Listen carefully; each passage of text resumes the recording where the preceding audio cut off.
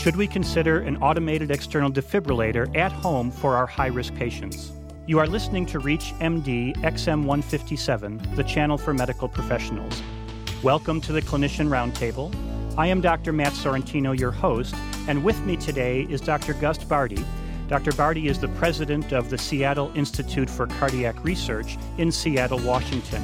Dr. Bardy has been one of the lead investigators of the HAT trial, the trial called Home Automated External Defibrillator Trial, which was recently published in the New England Journal of Medicine. Gus, welcome to our program. Thank you. Pleasure to be here. Sudden cardiac arrest remains a common problem in our cardiac patients. What is the prevalence of this condition right now in the United States?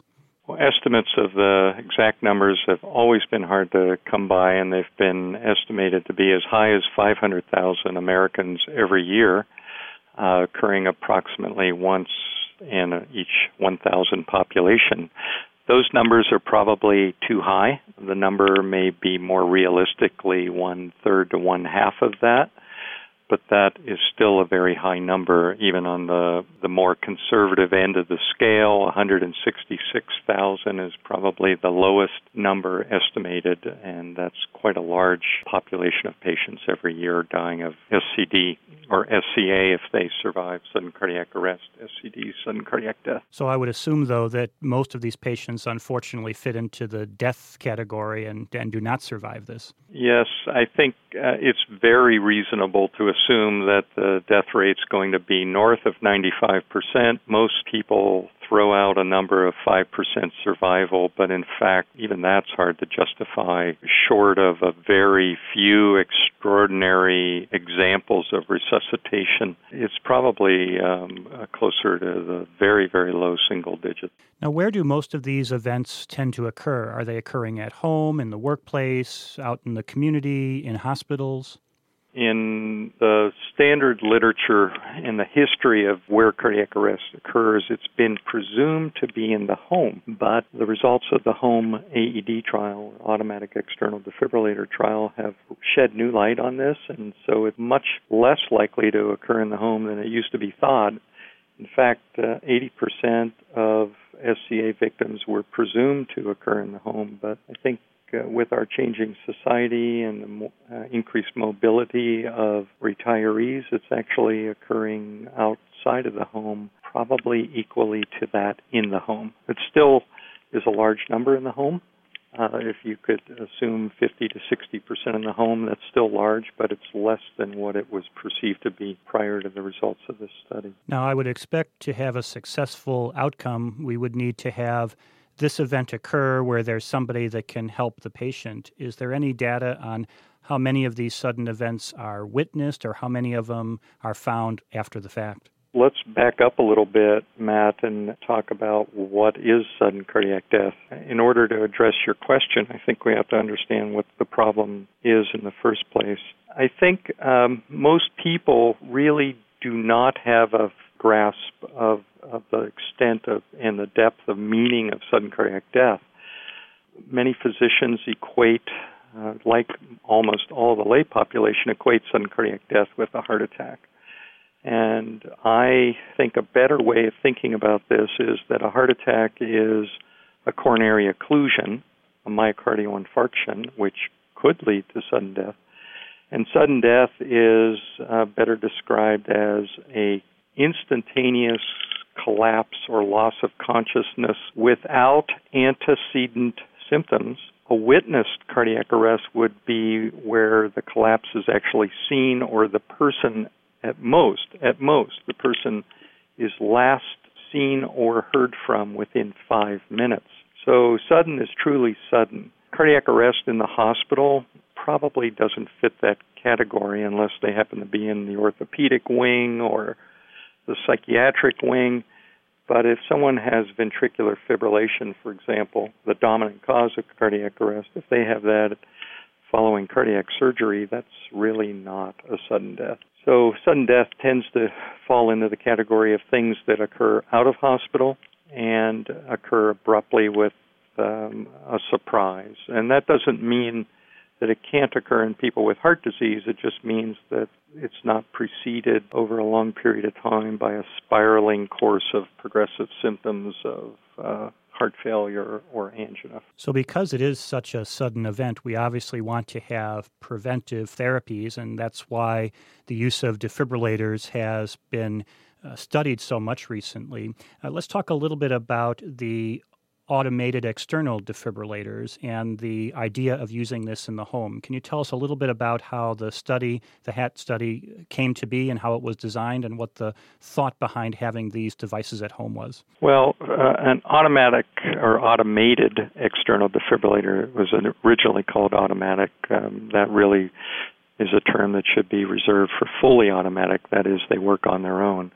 An automated external defibrillator is one that does require a second person to use it. The more proper term is automated external defibrillator. They were designed to allow lay users or non-physician users to resuscitate patients from ventricular fibrillation cardiac arrest, which is usually the cause of cardiac arrest. There are, of course, all sorts of causes ranging from ventricular rupture to pulseless electrical activity to pulmonary embolus to tamponade.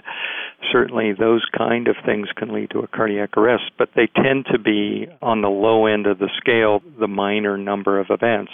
The vast majority of cardiac arrests are caused by ventricular fibrillation, usually in the setting of someone who has had some sort of myocardial disease. They may have had a myocardial infarction and survived that and, in fact, are doing quite well. Or they may have heart failure that's being treated and that they're stable and functioning well with their heart failure.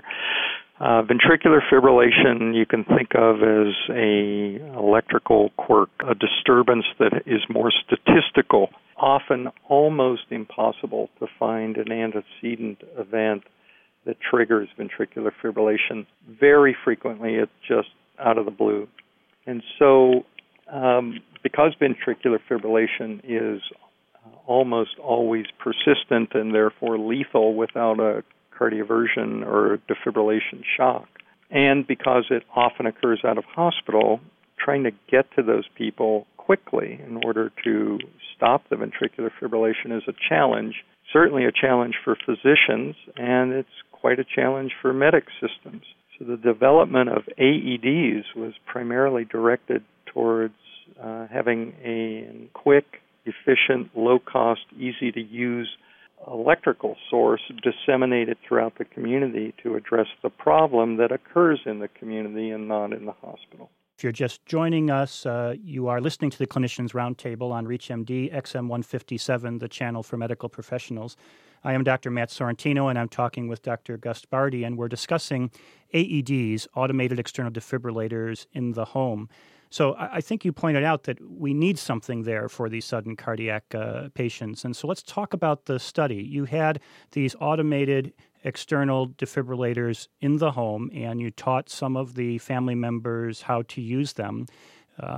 What type of patients were studied, and what results did you find? We enrolled 7,000 patients, and we did so in 8 countries, U.S., Canada, New Zealand, Australia, the United Kingdom, Ireland, Holland, and Germany.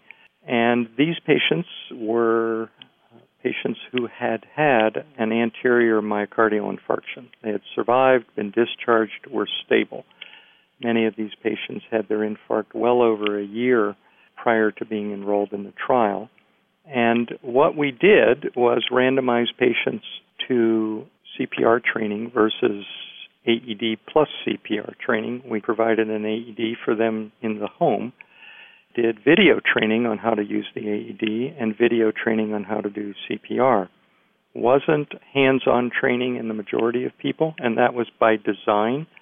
Hands-on training is actually difficult and expensive and time-consuming, and our goal was to implement a strategy that in fact would represent a practical approach for physicians to use in their offices, and that is, if we proved successful in demonstrating improved survival with an AED, then they would simply write a prescription, hand them a video, or go to the local hardware store or pharmacy and get an AED with the video instructions. So the goal was to implement a simple, broad-scale strategy to improve the public health, and that means low-cost, technically simple approaches. So our goal was to take post-MI, post-anterior MI patients, and we chose that population specifically because their risk rate was estimated to be 4% per year. It's been demonstrated in other studies that if your risk rate with heart disease is 5 to 10%, you're probably better off with an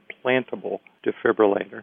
So we didn't want to take the high-risk group, and we needed a certain degree of risk in order to test our hypothesis with a limited number of people. So we wanted to assess this in a group of patients at sufficient risk but not too high of a risk, and survivors of an anterior myocardial infarction who are stable without low ejection fractions fit that bill. So that's our group. So with the population that you chose, how did the AEDs work in the home? What type of results did you get? So what we found in the home AED trial was that patients were living a lot longer than we thought and a lot better, presuming they were on beta blockers, ACE inhibitors, aspirin, and statins. Our death rate in the home AED trial was only 2%. So we could not demonstrate an improved survival on all-cause mortality using this population of patients because they were, in fact, too healthy. However, when they did have a cardiac arrest in the home and they did use an AED, they did very, very well. In fact, 1 out of 3 ventricular fibrillation victims survived long-term. That is actually an enormous survival rate for ventricular fibrillation. Even the very, very best medic systems in the country have trouble reaching that level. So that's a very good result. And we had an unusual outcome in this study, and that is neighbors and visitors and relatives were sometimes successfully defibrillated by the person for whom the AED was prescribed. So there was a positive aspect of having an AED in the home. Well, I want to thank Dr. Gaspardi, who has been our guest, and we have been discussing the use of automated external defibrillators in the home to try to prevent sudden cardiac death or treat sudden cardiac death in our patients post-myocardial infarction. I am Dr. Matt Sorrentino, and you have been listening to the Clinicians Roundtable on ReachMD XM157, the channel for medical professionals. Please visit our website at reachmd.com, which features our entire library through on-demand podcasts, or call us toll-free with your comments and suggestions at 888-MD-XM157, and thank you for listening.